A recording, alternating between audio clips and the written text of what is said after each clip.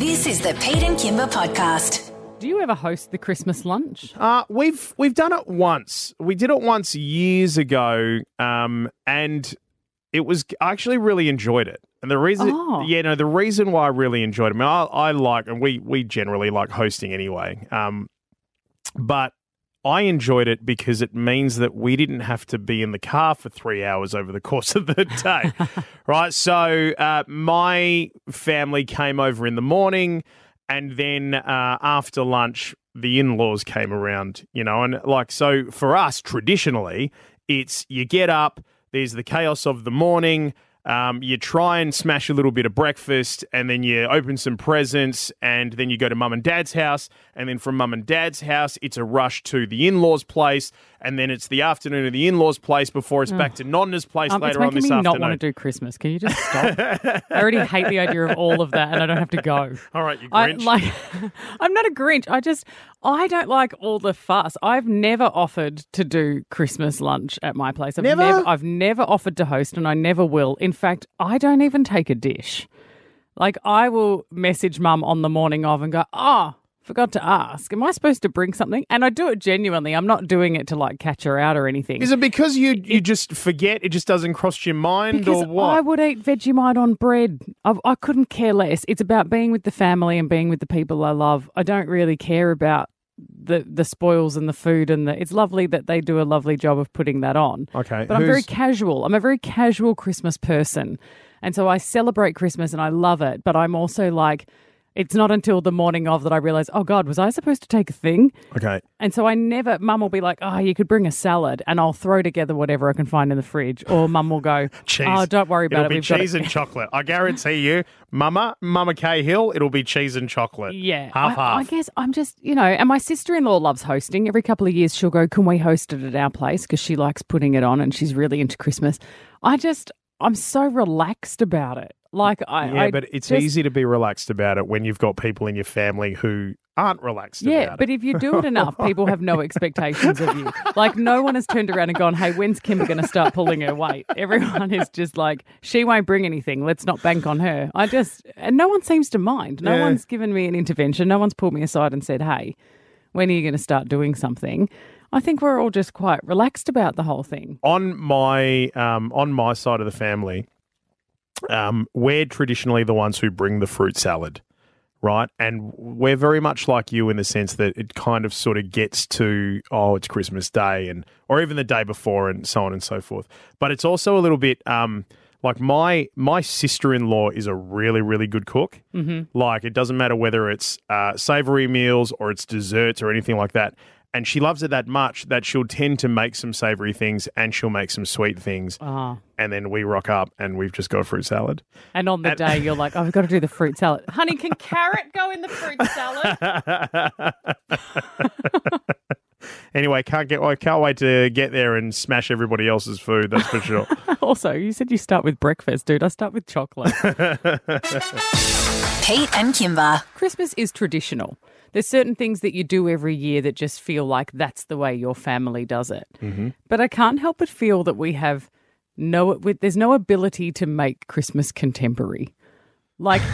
Christmas is always a little bit daggy, and we're all okay with it. Everyone is embracing the dagginess of Christmas because, you'll put on the carols while you put the tree up, and you'll, sit around. Christmas. I love this song. Bit of Chris Rea. Yeah. There it is. And it has to be these versions as well, the original versions. Everywhere you go. Thank you, Bing Crosby. Yeah, it is. And then you sit around at lunch and you do the bonbons and you wear the daggy Christmas hats and you tell the stupid jokes and you play with the silly toys. It is just... That's what makes Christmas. And if we remove that element, it's not Christmas anymore. The toys aren't as good as what I remember them to be out of the bonbons when I was a kid. I remember when I was a kid, I'm sure I used to get things like the little army men with the parachutes attached to them, and we spend the whole day throwing them off high places. I kind of feel like you don't get those anymore. Oh, you've got to go. You've got to upgrade. We had really good ones last year. I don't know where Mum got them, but they were fancy. They were probably the fanciest item on our table because we don't even set places. Mum has one Christmas tablecloth that comes out And we just throw plates on the table. There's no we don't do anything fancy. It's so funny you say the one Christmas tablecloth, because when we were preparing to talk about this, I was writing down some of the daggy things and I put there one Christmas tablecloth. It's the same one every year. It's the same one, you're right. Mum just puts the whole box of bonbons on the table. We don't even take the bonbons out and place them at people's dinner plates. Yeah. It's just, we just put the box on the table and you just take one out of the box when you can be bothered. But she bought fancy ones last year and they had these sort of stainless steel puzzles and games and stuff in them. Wow. They were fancy. That's awesome. Yeah, quite enjoyed them last year. We get there's very specific Christmas plateware that only makes it once a year. Of course your mum has Christmas plates. She's got Christmas plateware. All of the red and greens come out, right? Now, I've never seen red and green anywhere in Mum's house other than when it's Christmas time. The red and greens make an appearance. Yep. Between the songs and everything else, but it's just what Christmas is meant to be, right? You can't make it contemporary. You can't make it contemporary. I've seen some of these, on Instagram, where you see some of the influencers, for example, where they have these Christmas trees that blow my mind that it costs between $3,000 and $9,000, and they are contemporary looking Christmas trees. And I look at them, and I'm like, yeah, it's nice, but it just doesn't make me feel the same way that our Christmas tree or my parents' Christmas tree does when you walk in and see the same baubles on it that have been there for the last 38 years. You know what I mean? It's special. I'm just saying, wrap your arms around Daggy Christmas. Let's just keep doing it year after year after year. Crown Perth in December and Juliet. Ticketmaster.com.au for your details. And the man playing William Shakespeare in this amazing musical is Rob Mills, and he joins us now. Good morning to you, Robbie. Morning, guys. How you Hi, going? Rob. How long's the season of And Juliet? So it'll run from New Year's Eve, I think, till mid-February, I want to say, or the beginning of February. So it's 5 weeks. 5 weeks. Is that the longest season you've been a part of for a theatre show? No, I did Wicked for 2 years. 2 years? In 2008. And how often were you doing Wicked per week for 2 years? 8 shows a week. Yeah. What? Okay, so you know how to pull yourself through a monster run. Yeah. Wednesday to Sunday, I think that schedule was. In Singapore, we just did 6 shows a week with Anne Juliet recently, and that was I was like, 6 shows a week? This is amazing. In the opera, they do 4 shows a week. That's it. Wow, that's insane. I want the opera schedule. I think it's more about, too, the skill of making it seem fresh every night. I mean, that's the thing, because you're doing it over and over, but you've got to make it feel fresh. And that's a little bit easier with Anne Juliet because it's full of pop songs. Yeah. It's got high energy. It's got awesome actors. Yeah. Hayden T, Casey Donovan, my good friend Amy La Palmer plays my wife, and she keeps it fresh every single night. Also, these young kids that are coming through, like Lorinda and Blake, Jesse, and Yash, there's just so...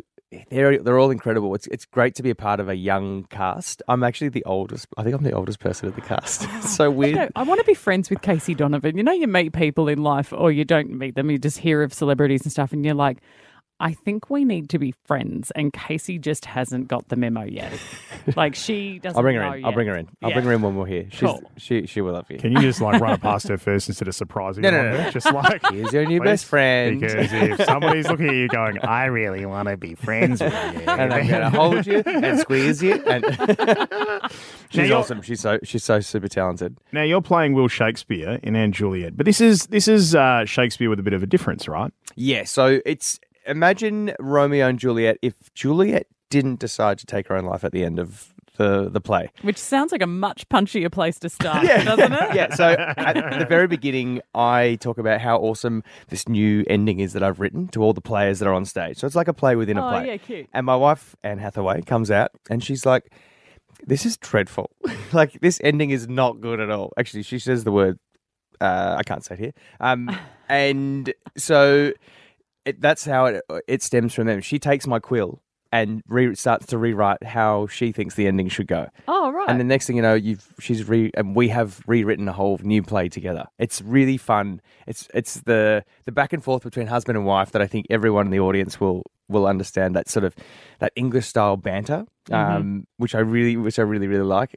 Also because Amy is just super fun to work with, but also all the different forms of love and all these new characters that you get to meet. Like Angelique, who's played by Casey, she's Juliet's nurse, who you know from Romeo and Juliet.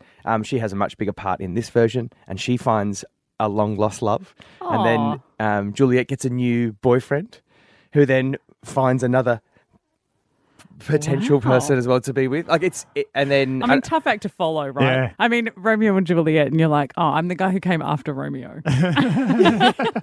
But even that, they're so opposites in their sort of archetypes as well. Romeo is like this sort of rock star kind of type person, and then Francois is very like nervous and shy and like musical, and it's very cute, very funny.